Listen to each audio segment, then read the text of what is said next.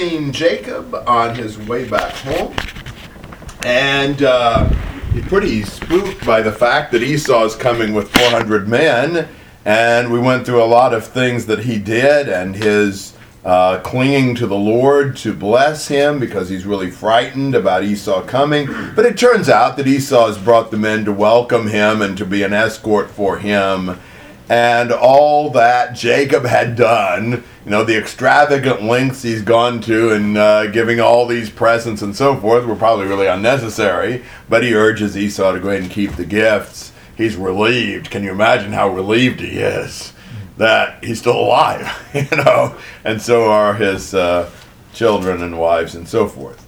So, but now the question is, what's he going to do? He's back to this encounter with Esau, but where's he going to go, and how is this going to work itself out? And that's what we're going to see here.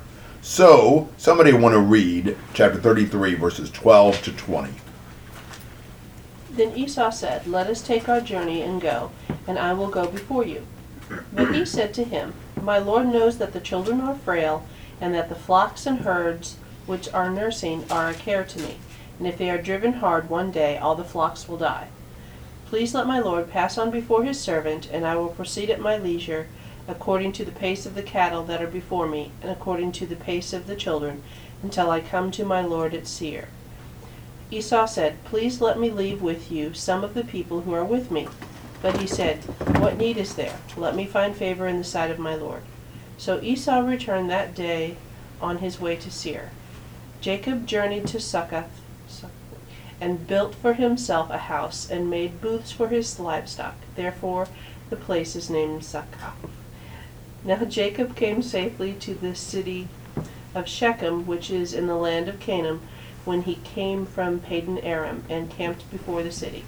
He bought the piece of land where he had pitched his tent from the hand of the sons of Hamor, Shechem's father, for 100 pieces of money. Then he erected there an altar and called it El Elohi Israel.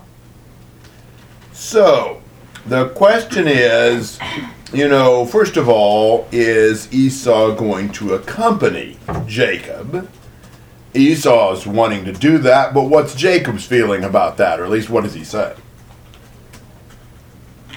We have to go really slow. Yeah, I've got my children, the flocks, and all that, and I can't really go that fast, and you just go on, and I'll be along later, when I can get there. And Esau said, "Well, let me leave some men to escort you." And what does Jacob say to that? No need. No, I don't need that. Go on. Now, the rest of this is Jacob's journeying into the land. There are a couple of question marks that I have as I see what Jacob does here. Where does he go first? Succoth. And from there to? Shechem.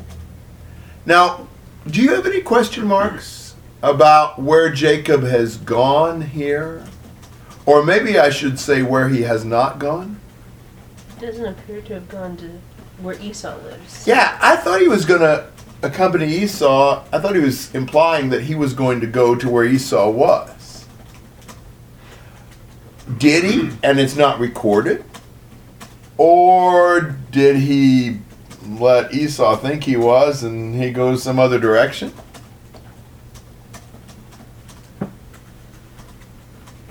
Well, I had not thought that before, but in verse 14, he talks about until I come to my Lord at Seir. Exactly. Huh? So what I really think, but I'm not sure, is that he was being deceptive again. That maybe he didn't trust Esau. He didn't want to be that close to him. Decided to strike out his own way. And that would be a good reason for him not to want Esau or even Esau's men to accompany him if he's not really intending to go there. Now there could be an unrecorded visit, but you sure don't see it in the text. And it's certainly true that we often battle the same spiritual problems. I mean, one of the things that's disturbing sometimes is you repent of something, you really turn away from it, you're going to do what's right, and you turn around and the next thing you know, what did you just do? The same thing you said you weren't going to do. So that's kind of what I lean toward. I'm not sure. Do you have some thoughts and comments on that? Where was Seir? Well, it would have been where we would call Edom, stands to reason. They're on the east side of the Dead Sea. Southeast. South of the Dead Sea, and then Padan Aram Was north. way north. Okay. Yeah, so he's come down. It looks like he crosses into the land instead of coming on down to Mount Seir.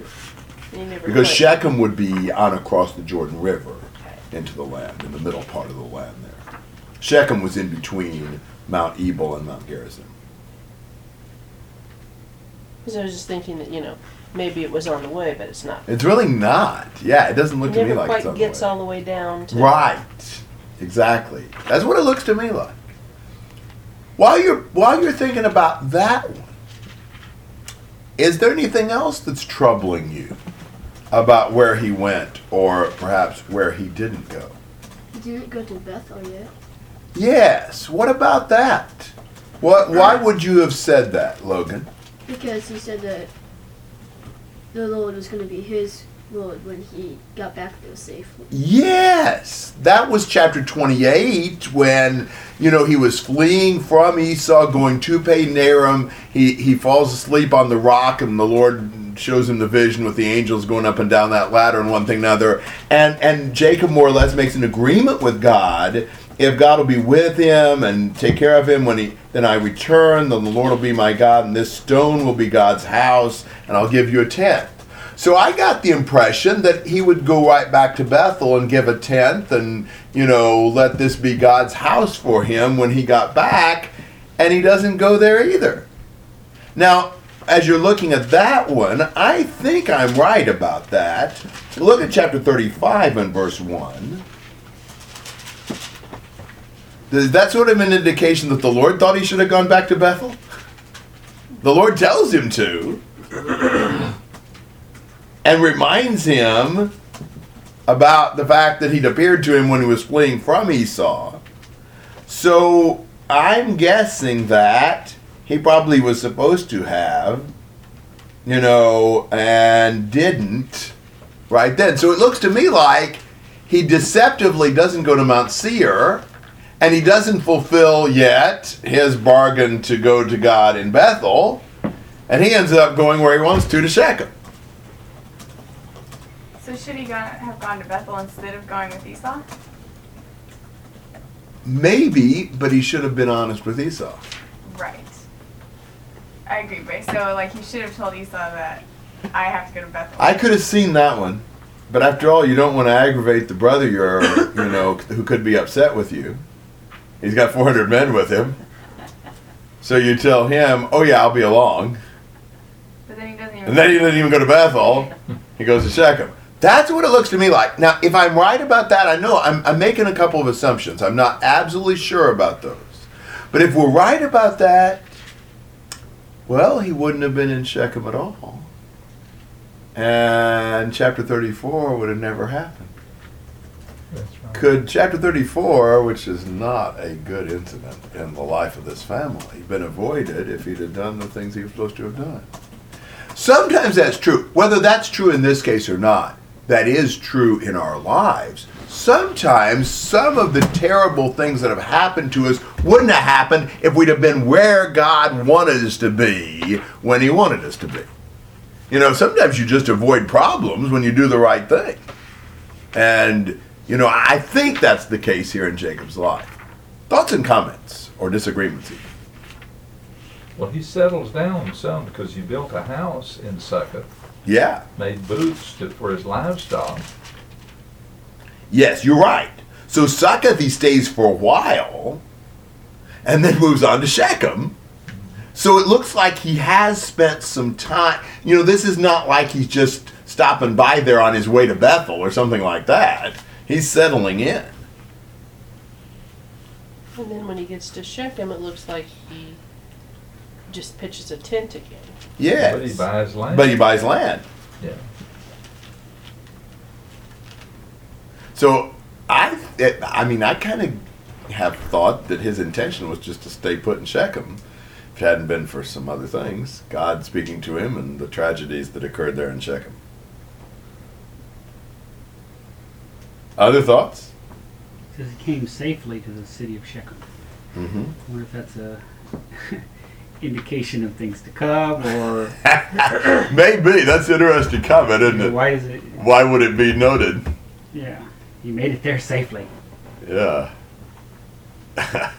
Will he make it out safely? Yeah, how far had he just traveled? And there wasn't, it was all safely, but it indicates that he got to Shechem safely, but things will soon turn. Yeah. Good observation. Other thoughts? Maybe something happened in Sukkot and he was getting out of there. 'Cause he was seemed to be staying there too. Yeah, good point. I don't know why he didn't just stay in Succoth. Why he moved on to Shechem, I don't know. We don't know how long he stayed in. I don't. In either place, for that matter. Other thoughts? Well, we've got Shechem now, and wow, this is quite a story. Let's start with chapter 34, verses 1 to 7. Now Dinah, the daughter of Leah, whom she had borne to Jacob, went out to visit the daughters of the land. When Shechem, the son of Hamor the Hivite, the prince of the land, saw her, he took her and lay with her by force. He was deeply attracted to Dinah, the daughter of Jacob, and he loved the girl and spoke tenderly to her. So Shechem spoke to his father Hamor, saying, "Give me this young girl for a wife." Now Jacob heard that he had defiled Dinah, his daughter, but his sons were with his livestock in the field. So Jacob kept silent until they came in. Then Hamor, the father of Shechem, went out to Jacob to speak with him. Now the sons of Jacob came in from the field when they heard it, and the men were grieved, and they were very angry, because he had done a disgraceful thing in Israel, by lying with Jacob's daughter, for such a thing ought not to be done.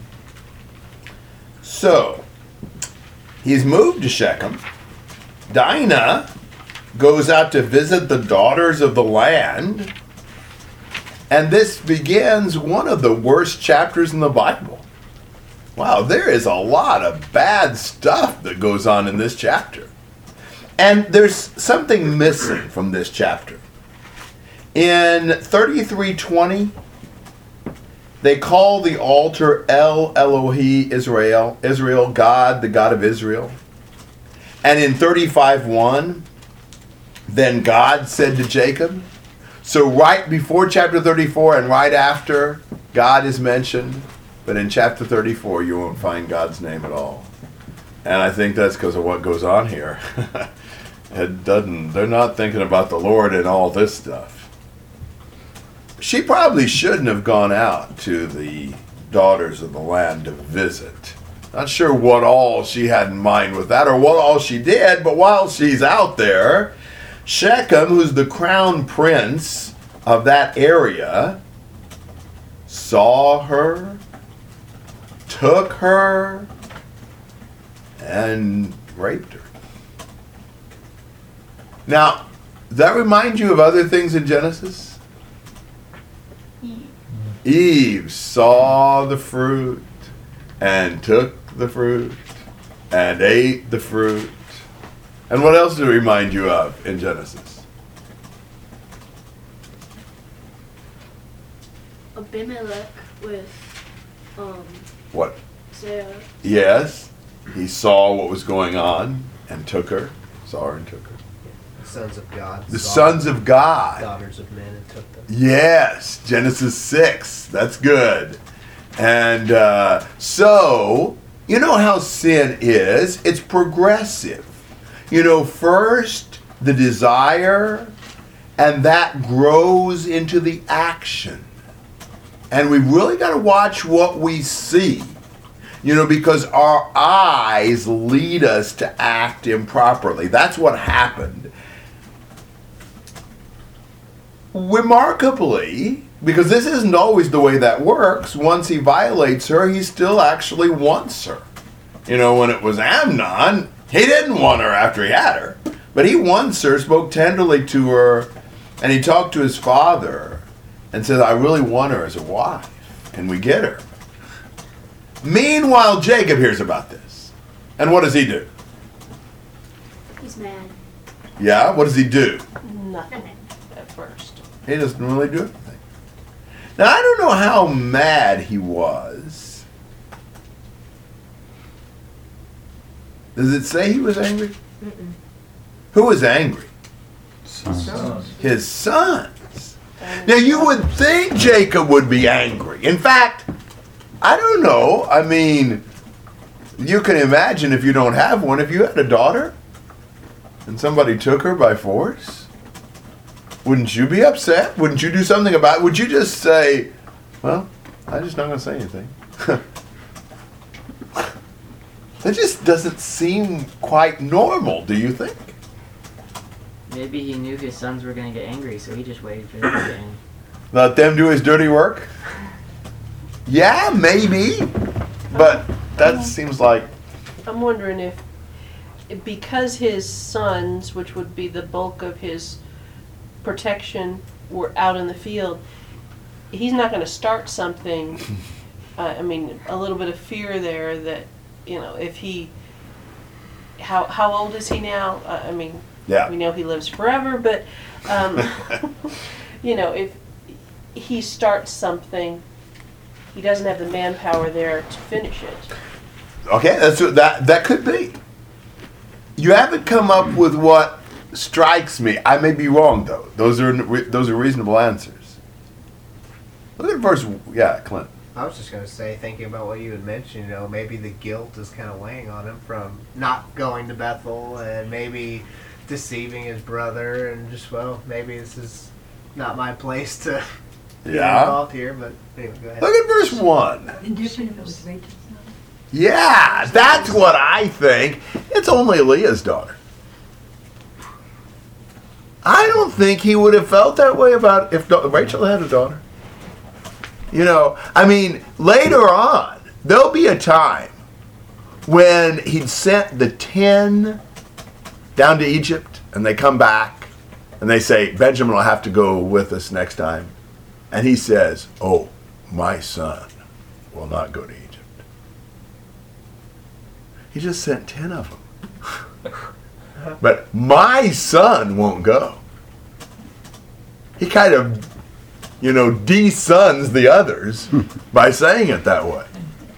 So I wonder if he's just kind of passive when it comes to Leah's children. That may be too harsh toward him. But I think that's possible. At any rate, when the brothers hear, ooh, they are upset. And remember how many full-blooded brothers Dinah would have? 6. She would have 6. Because 6 of the 12 come from Leah. Including the oldest 4, perhaps. A little hard to know how all that fits in. But thoughts and comments on those first 7 verses? Yeah, What- Cass. Sorry, Cass. I got 2 things. Number 1, seeing something isn't the problem. David saw Bathsheba. That wasn't the problem. The problem was when he looked. Right. So I think that when we see something, that's not the sin, and what we need to do is automatically turn away.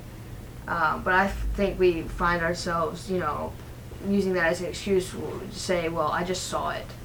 That's all I did, you know. It wasn't my fault, I just saw it. And we almost use that as an excuse. And the second thing I want to say is I find it kind of sad that in verse 3, he said his soul was strongly attached to Dinah, the daughter of Jacob, and he loved the young woman and spoke kindly to the young woman. Well, if he spoke tenderly to her and loved her, then why would he rape her? I mean, that doesn't show much about how much he cares for her if he's doing something to her that clearly is inappropriate. So, and it kind of struck me as weird that he says he cares for her, and yet before. Mhm. Does that make sense? Mhm. I don't know. It's just kinda Obviously, he weird. didn't in every sense of the word because he didn't really treat her right before. Though I think he has feelings for her and he really wants her as his wife. Larry.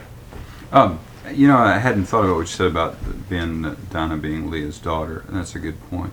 would it be possible that, because later in the text, Jacob will say, "You've made me stink among the people of the land," and then chapter 35, verse 5 talks about the fear of the Lord being on the people. Was it possible that Jacob was afraid of that he was outnumbered and maybe kept silent because, I mean, it's just a thought. Certainly, that's possible. I mean, after all, Shechem's the crown prince. Sure. So, you would think that, and he has been fearful before in various situations. So I think that certainly, and maybe there's more than one factor involved, Sure. but that may very well be a factor. Well, he may be anticipating the anger of his sons. Yeah, he may recognize that they're, But he wasn't too thrilled with what they did later. At least yeah. he didn't. He said he wasn't. Maybe he was hoping they never found out. I mean, I don't know. And he I didn't accept guess it the either. thing that's strange to me about this is that Dinah doesn't seem to have any word in this at all. I know. Well, that's part of the culture too, It isn't it? is. I mean, That's the reason I don't kind of the understand. idea. A lot of the wives were given as, or women were given as wives to people they didn't even know. They didn't necessarily love them, so it's not unusual. I don't see it real unusual, the situation here.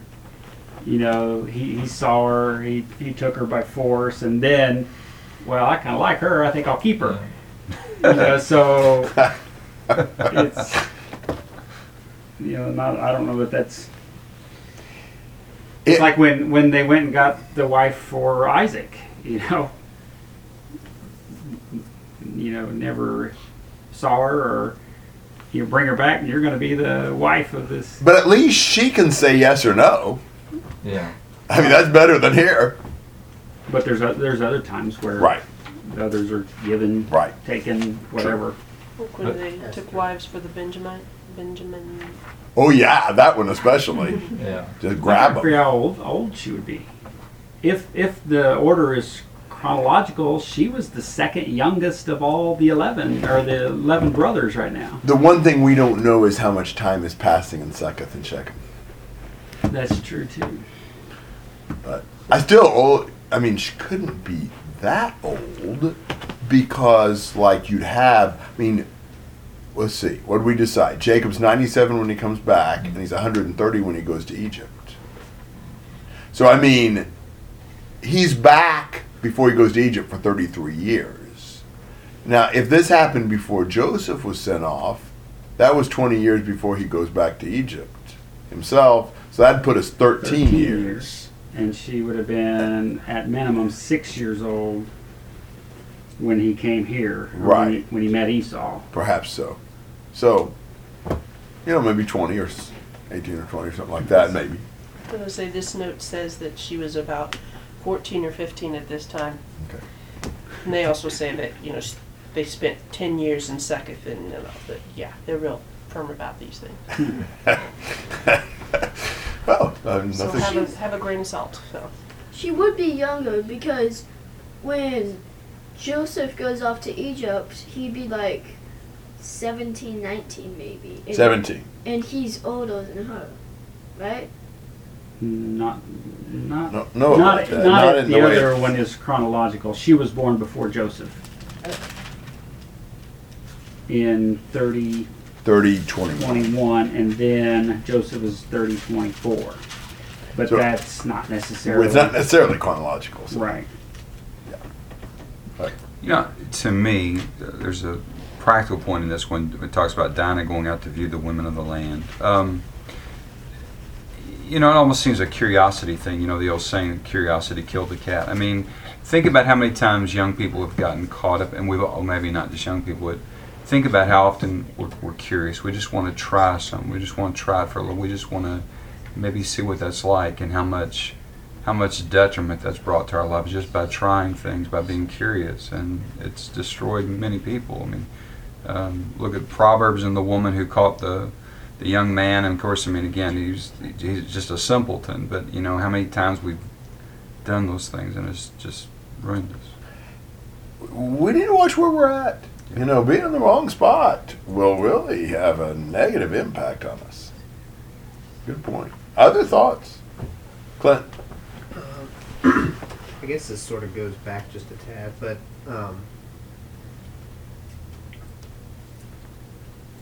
Well, I had a footnote here that said something along the lines of that he recognized that he returned to fulfill the covenant of the promise, which we mentioned in 28, and said that he erected an altar, just like in verse 20 of chapter 33. And so I was wondering, and I was looking back in chapter 28 about the covenant that was made, and God said, I'll bring you again to this land. So did he mean the land in general, or did he mean Bethel specifically? I think that verse 28:22, this stone which I've set up as a pillar will be God's house, and of all that you give me, I will surely give a tenth to you. I think implies he'll come back there. Okay. Because in 15, God said, Behold, I am with you, and will keep you in all the places that you're going, and I will bring you again to this land, for I will not leave you until I have done that which I've spoken to you of. So I don't know if that... Yeah. Perhaps, but my thinking is that he was supposed to go back to Bethel, or that he was committing himself to do that. Okay. Other questions or comments? All right, well, let's pick up another section of this and keep going with the story. 8 to 17. But Hamor spoke with them, saying, The soul of my son Shechem longs for your daughter. Please give her to him in marriage, and intermarry with us. Give your daughters to us, and take our daughters for yourselves. Thus you shall live with us, and the land shall be open before you. Live and trade in it, and acquire property in it. Shechem also said to her father and to her brothers, If I find favor in your sight, then I will give whatever you say to me. Ask me ever so much bridal payment and gift, and I will give according as you say to me. But give me the girl in marriage. But Jacob's sons answered Shechem and his father Hamor with deceit, and spoke to them, because he had defiled Dinah their sister. And they said to them, We cannot do this thing, to give our sister to one who is uncircumcised, for that would be a disgrace to us. Only on this condition will we consent to you, if you will become like us, and that every male of you be circumcised. Then we will give our daughters to you, and we will take your daughters for ourselves, and we will live with you and become one people.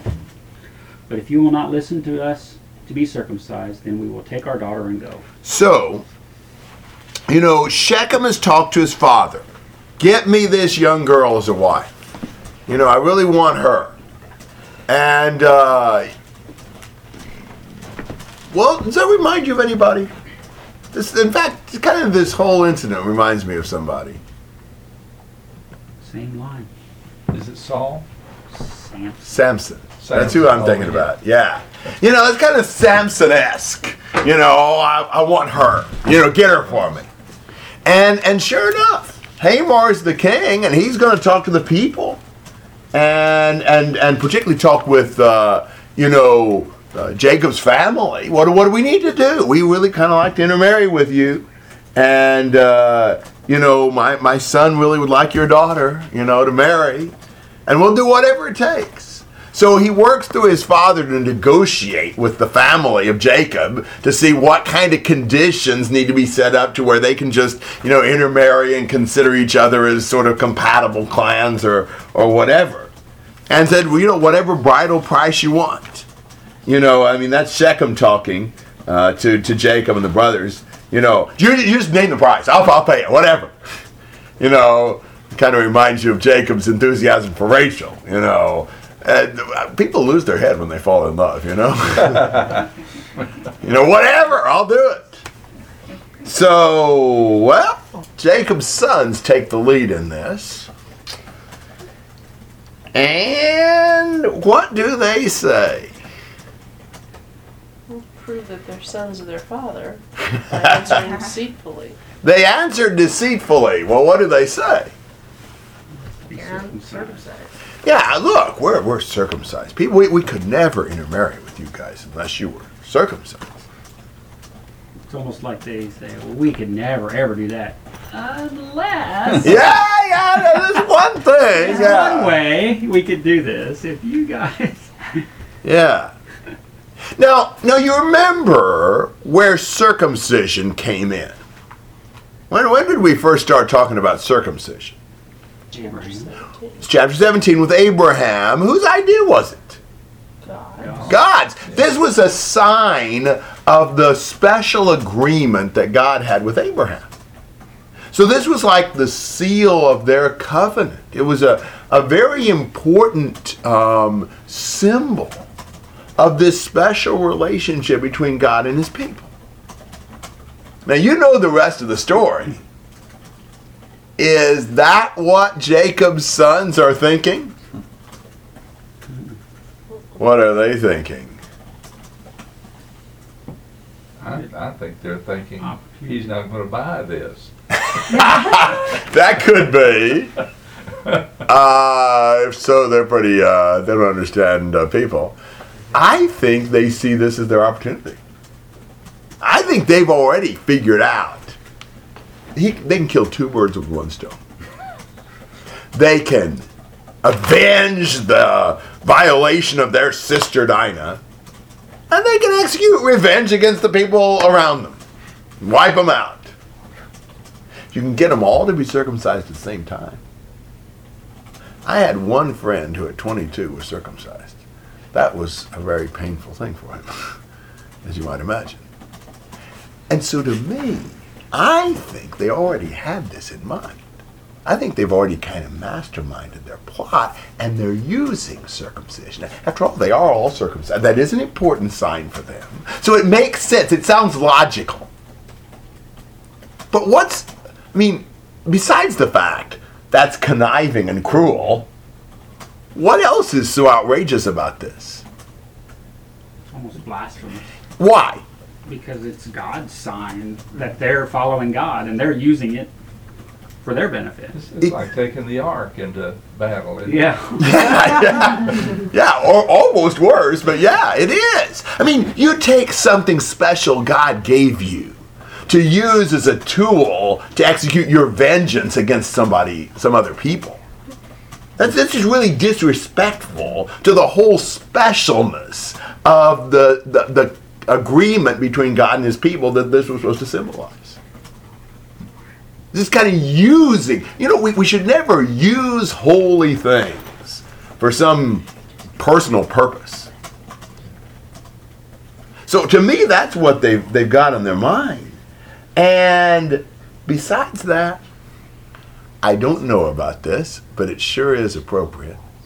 If you think about it, this was sort of a way of payback. This is kind of making them reap what they sow, if you think about that anatomically. So, you can maybe think that this is kind of their vengeance for what Shechem did to their sister as well.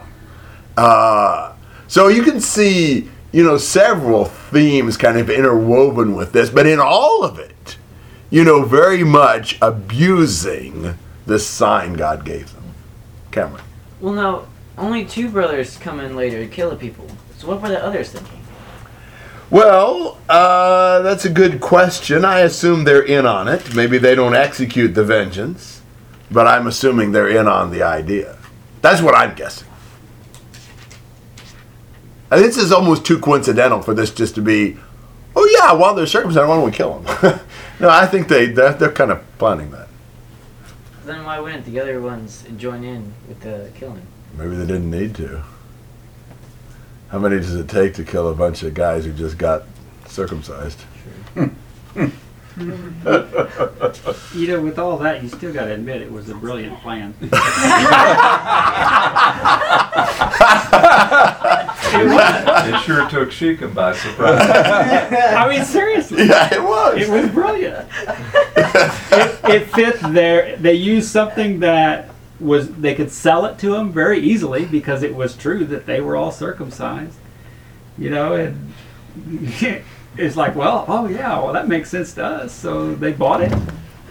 I wonder how long it took them to come up with that, It was ingenious. It was. Well, Jesus said that the children, I can't quote exactly, but children of the darkness are wiser in their generations than children of light. I mean, people are very inventive when they want to do something that's wicked. We're very creative. These are supposed to be children of light. It's scary, isn't it? So are we sometime, you know. I don't know that that's ever stated, is it? Not a whole lot of light in this family. It's a pretty dark chapter. Well, interesting things to think about. So, I mean, they're saying, take it or leave it. You want to intermarry with us, be circumcised, and then we'll intermarry with you. That's what they're saying. You can't imagine. Any way you want to take this, you can't imagine that they seriously were intending to intermarry with them. They weren't intending to do that. So I suspect they have this in mind. Yeah, and the last line is like, this is the only way. Otherwise, we'll take our daughter and go home. Yeah. Yeah. We'll take our ball and go home. Yeah. Yeah. Why did they say daughter if there was a son talking? Well, Jacob, answering for Jacob, I guess. Oh. But yeah, I know. That's kind of... Well, and the idea they've been talking about, we'll give you our daughters and you give us your daughters, and if not, we'll take our daughter and go. Probably just synonymous for women. Like, Yeah. we'll give you our women. Right. You want? Logan. I think it's kind of weird how Laban, he steps up when Rebecca's asked to be married, and then the brothers step up and do that. Yeah, good point. That's a good connection. That Laban seemed to be more active in letting Rebecca go than maybe even his father did, her father. And these brothers seem to be more active in avenging the violation of Dinah. Yeah, I don't know. I guess the brothers, are protecting their little sister. Yeah.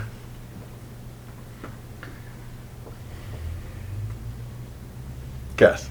You almost wonder if, he's thinking, ooh, maybe I don't want her so much, maybe. I don't think so. Yeah. You would think that, but it looks to me like he's just, that's all he can think So he about. must really love her. Or care for He really wants her. Yeah, let's put it that way. He really wants her, yeah. Yeah, it doesn't have to be, like the kind of love we know to really be attracted and really want to have them. I mean, there's lots of reason to want something. Other thoughts? They don't seem to be quite as selective later when Reuben takes his father's concubine and Judah and Tamar have their little, of course, they're not directly involved, but, I guess there's always been this double standard about, our men are macho and women are pretty sleazy, but, it's definitely a double standard. Yes.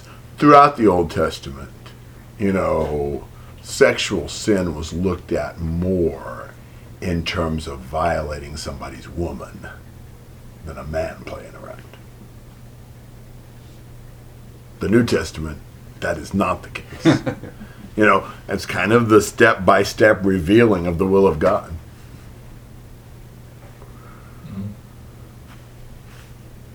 Other thoughts? I was thinking about, they would know, presumably they were circumcised as children when they were 8 days old. Correct, the Israelites, yes. So, but whenever they bought a servant or one was born into their house, then they would circumcise them. So they would have a really good idea of the healing timeline and everything. And it doesn't quite track, but I thought, how could this be a legitimate offer? And the only way I could think of was if the men of Shechem became the slaves of the Israelites, then it would be acceptable for this sign of the covenant to be used on them, so to speak. Mm-hmm. Not exactly what they were thinking. Right. Other thoughts? Well, you guys are too deep for me. Yeah. Wow.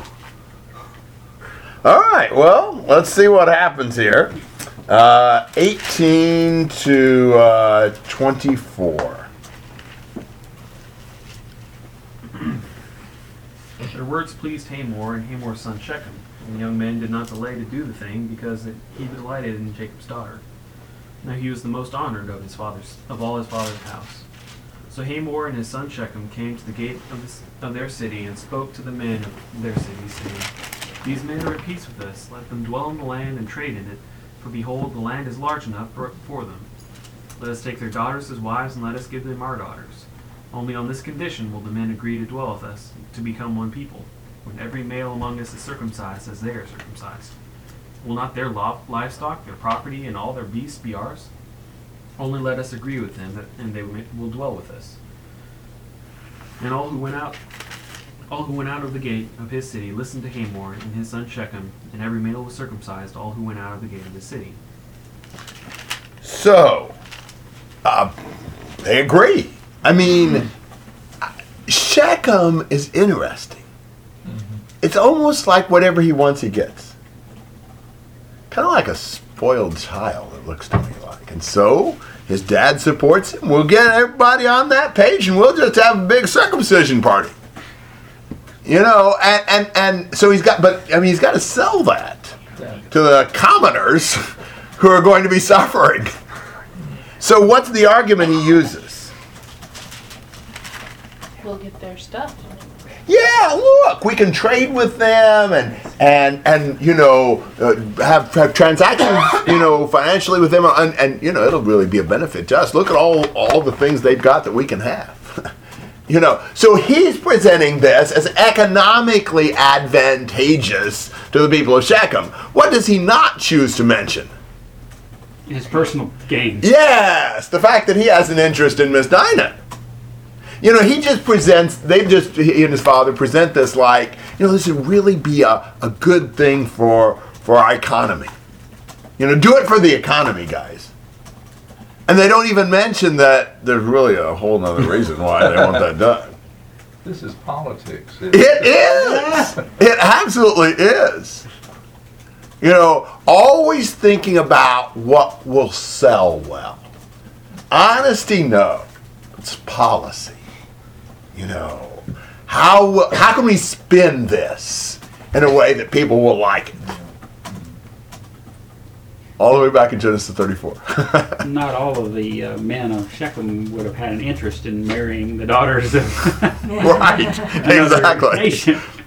So it wouldn't have been a good selling point for everyone. And I reckon there weren't a whole lot of them yet anyway. Right. So yeah, exactly. They come up with, this is, from a worldly standpoint, it's kind of like you were saying, you know, pretty sharp. The children of this world, I mean, they know what they're doing in terms of their goals. So everybody agrees. I mean, they're all right. And all the males are circumcised. Comments and questions through verse 24. In verse 18, this version reads, Now their words seemed reasonable to Haman and Shechem. And I'm thinking, what? Yeah, I know. Reasonable? I don't know about that. But yeah. All depends on what you want. You know, when you want something real bad, then everything seems reasonable. You know, you measure no expense, no effort, no humiliation, you know, whatever it takes. Yeah, it's reasonable. Other thoughts? Well, let's look at what happens. 25 to 31.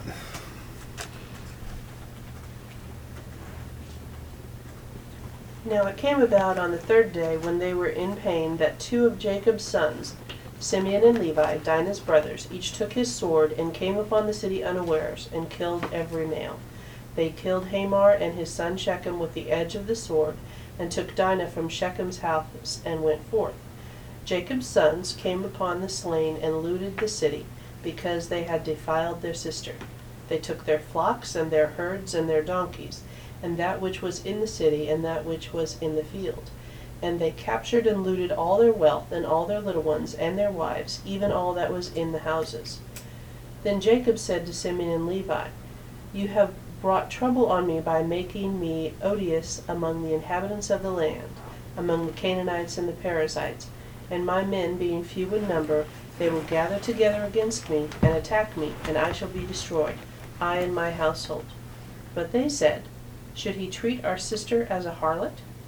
Okay, so on the third day, they always say third day after surgery is the worst, don't they? Yeah. So, I mean, maybe that's where the pain would be the greatest, and other issues.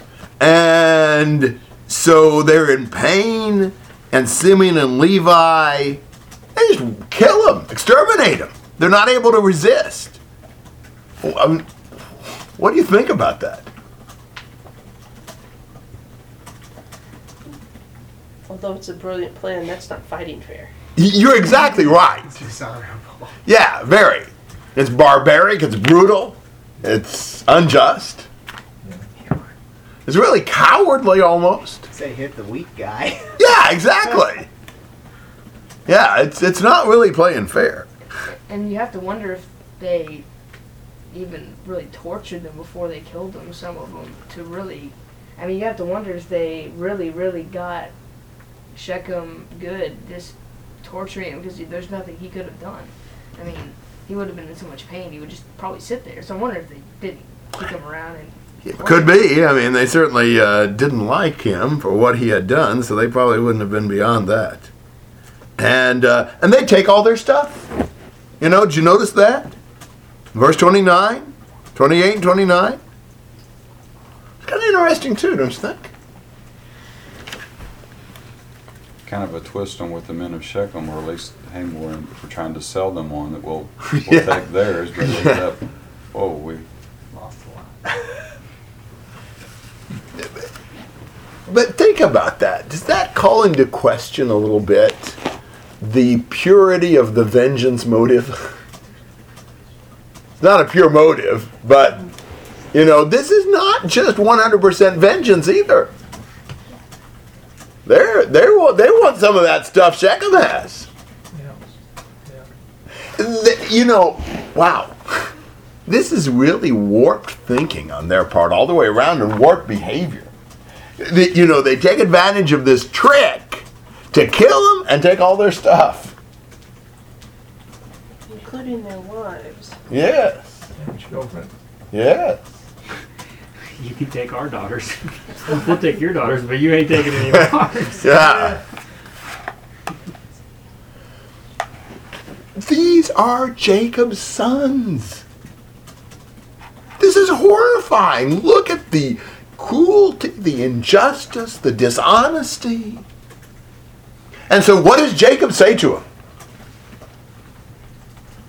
He's You're worried. in trouble. You caused me a headache. You got me in trouble. Yeah, you caused me a headache.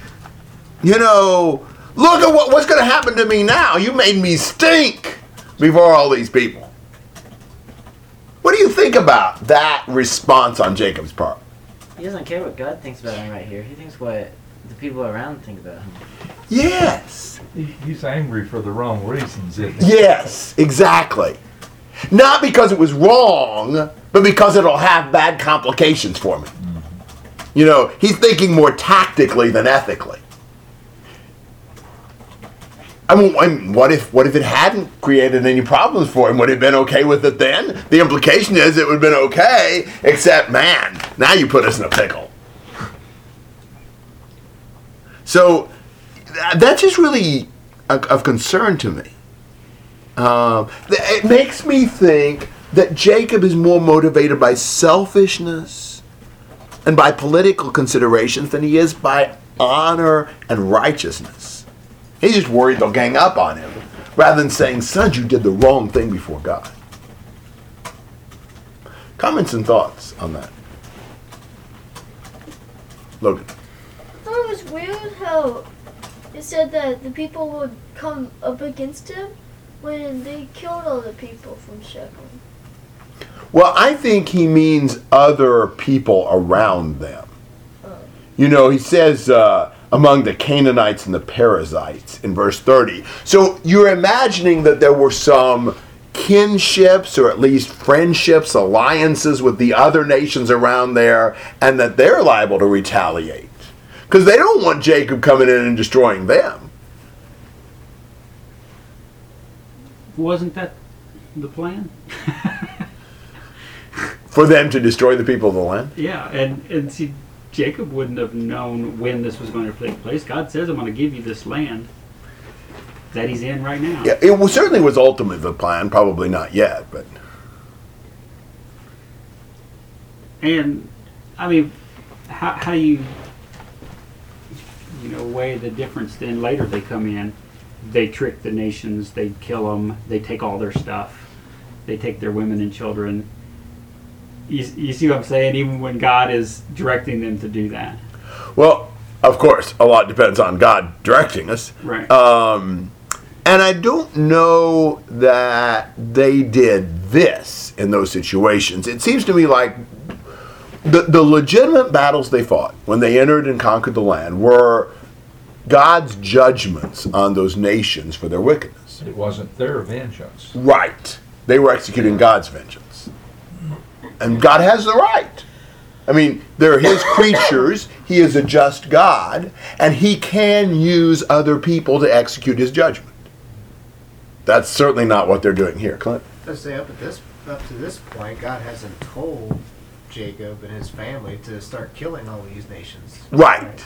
Yeah, I think not. I mean, he had implied to Abraham in Genesis 15 that the iniquity of the Amorite wasn't full yet, and they were going to have to go down and be enslaved in this other nation. So then they'd come out and they'd conquer the land. Yes, Cass. I would really like to see Jacob's response to what they say in verse 31. Yeah. Yeah, what's their answer?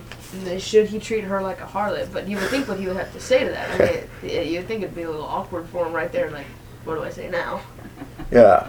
Well, it's like, does that really justify it? Well, should he have treated our sister like a harlot? Well, no. We will use other people's sins to justify all kinds of things on our part, and that's not legitimate. Just because he did wrong doesn't justify me in doing wrong. The two wrongs don't make a right. Whatever. Do we ever learn anything more about Dinah, other than she went down to Egypt with them? Yeah, I don't know anything more. Because I found it interesting. They took her back. Yeah, she apparently had been sequestered in Shechem's house, or maybe she stayed voluntarily. I don't really know what she was thinking. I mean, this chapter presents her so impersonally, it's almost like the object Shechem had treated her as. Yeah. Because we really don't have any idea where she's at in this. Yeah, she doesn't seem to be running away from this situation. Maybe not. That may be worrisome, too. You had 6 older brothers,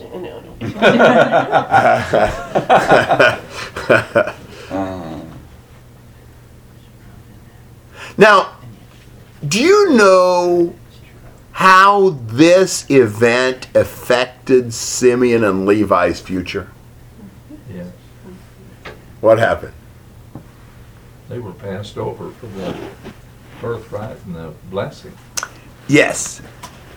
and they were also part of the blessing that was given by Jacob to them was that basically they would be scattered throughout the land.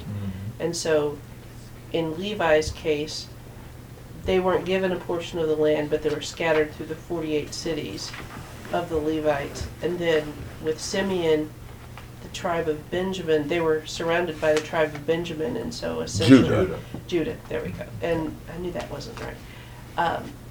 And sort of ended up being dispersed among them. Just had a handful of cities inside of Judah. Yeah, exactly. You know, they were, well, let's ask. Simeon and Levi were sons number what and what? 2 and 3. 2 and 3. Son 1 missed out on any blessing because of what will happen in the next chapter as he takes his father's concubines. Now 2 and 3 are excluded from that blessing because of this incident. And it goes down to son number 4 to receive the blessing. Who was that? Judah, yeah. And Jacob says in chapter 49 that they would be scattered. They wouldn't have a territorial inheritance. As it turned out with Levi, that's because they're scattered among the other tribes to teach them. But in terms of Simeon, he just receives a few cities inside of Judah, and that's it. So what Jacob said really comes true. Comments and questions on this chapter?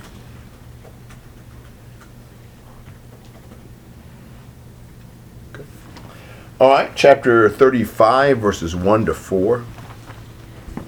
And God said to Jacob, Arise, go up to Bethel, and dwell there, and make an altar there to God who appeared to you when you fled from the face of Esau your brother.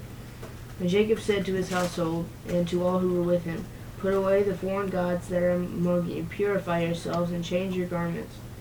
Then let us arise and go up to Bethel, and I will make an altar there to God, who answered me in the day of my distress, and has been with me in the way which I have gone. So they gave Jacob all the foreign gods which were in their hands, and the earrings which were in their ears, and Jacob hid them under the terebinth tree, which was by Shechem. Okay, so God tells Jacob to do what? Go to Bethel. Go to Bethel, live there, and make an altar to God, the God who appeared to you when you fled from your brother Esau. As I've suggested, I think he should have already been there, and God has to prod him. But what does he tell his family to do?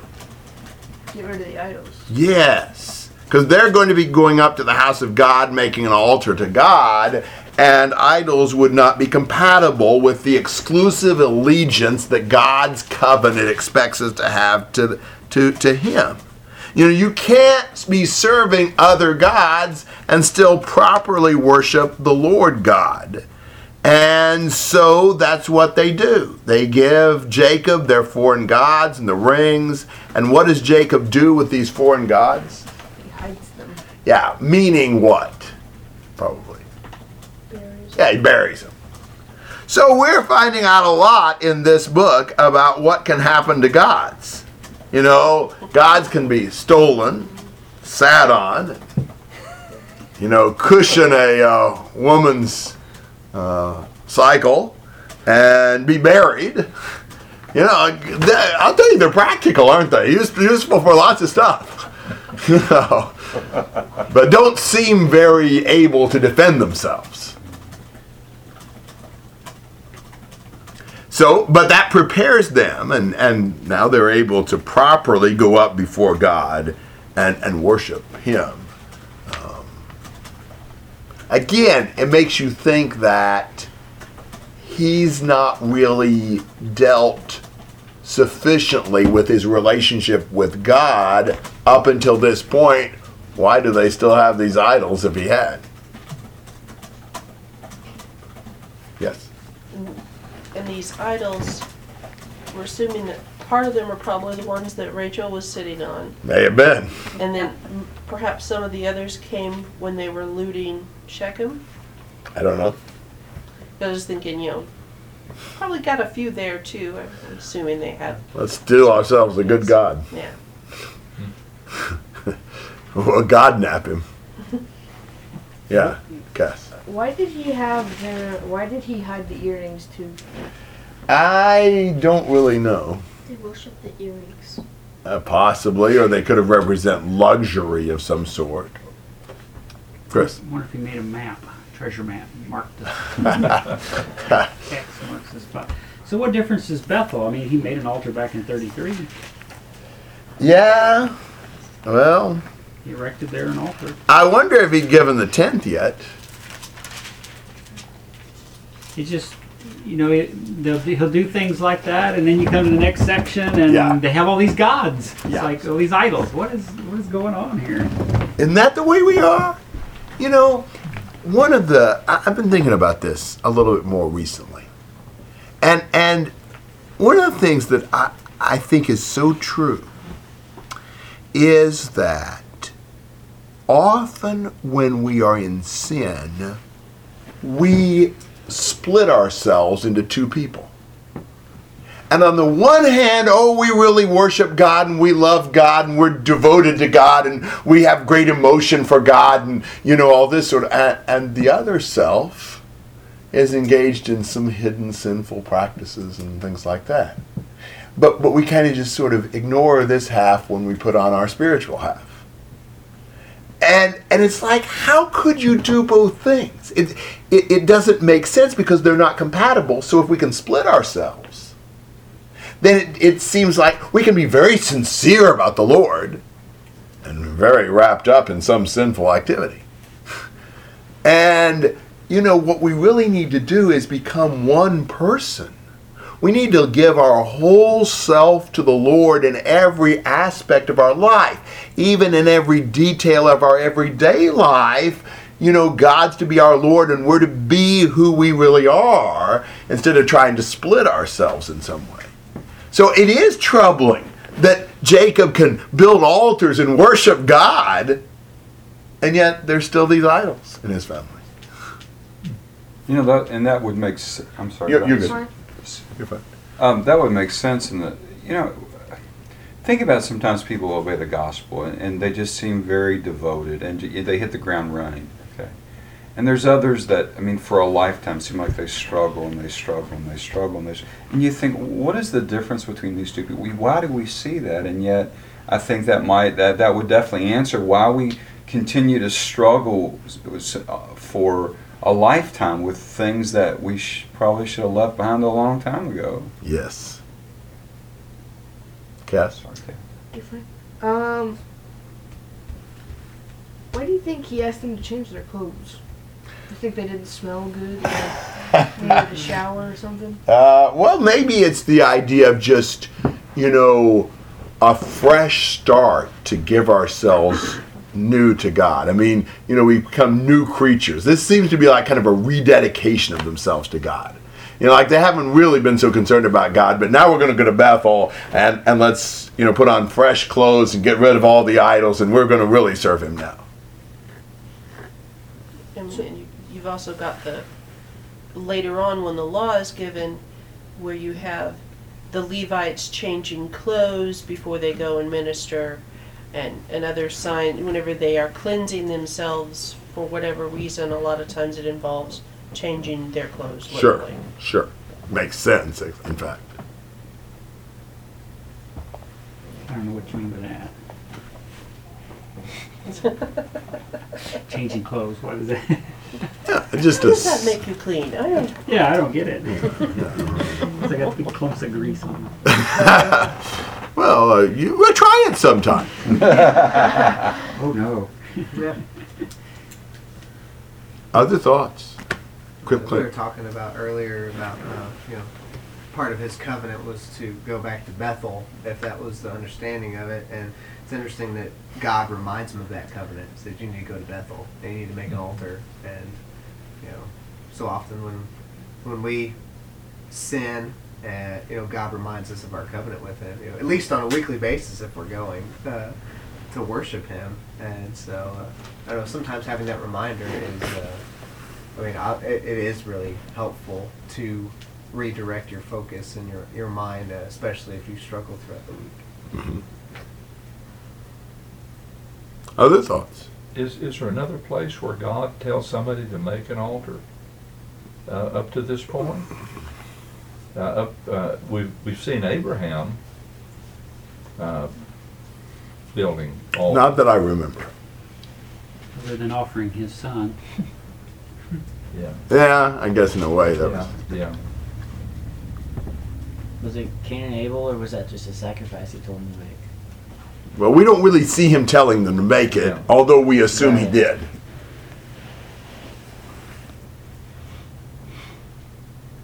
Other thoughts, questions, comments on this? There were, in verse 3, God is described as the God who answered me in the day of my distress and the God who has been with me wherever I have gone. I just found that kind of interesting that he's acknowledging that God has been with him this whole time, even though he didn't always acknowledge God at the time. Yes, looking back, he sees that. Yes. The older he gets, the more sincere he seems about when he says that. Yes. I agree with that. He says that later on, especially in chapters 48 and 49. Mm-hmm. How How about 5 to 8? As they journeyed, there was a great terror upon the cities which were around them, and they did not pursue the sons of Jacob.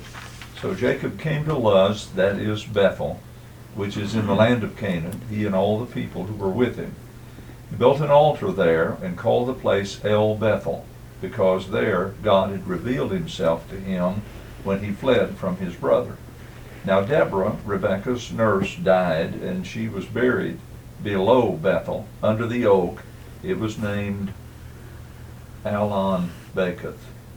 So, as they journey, this terror God puts on the cities around them enables them to journey securely without being attacked.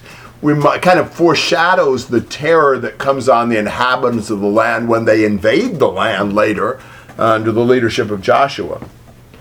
So they're able to come to Luz, Bethel, remember the two names for that city, and he builds the altar because God, had revealed what he did when he was fleeing earlier.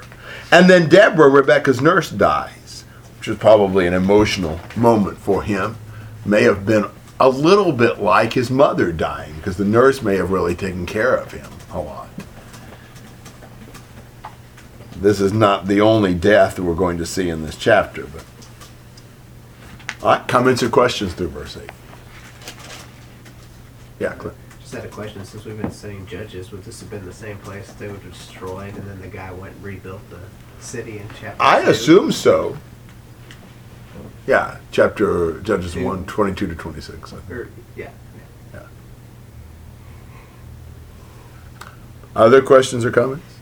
So they called the place God, House of God? Mm-hmm. Seems kind of redundant, right? Yeah, I guess so. God of the house of God. Yeah. It's like Christ, Church of Christ.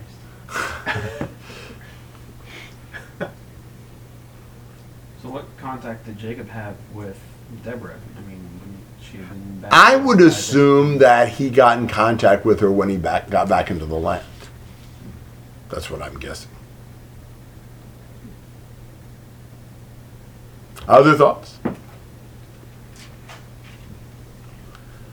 All right, well, why don't we stop here then and be ready for 35:9. And I think I'll be able to be here on May the 12th. That's not an absolute certainty, but we'll angle for that, and I'll let you know. I get back on the 10th, and I think we're going to end up not going to the camp meeting and going to Andrew Shearer's wedding. It's that same day. So, I hate that, so we may go down to Alabama before that, so I imagine we'll just go on Friday morning, but for now we'll say the 12th.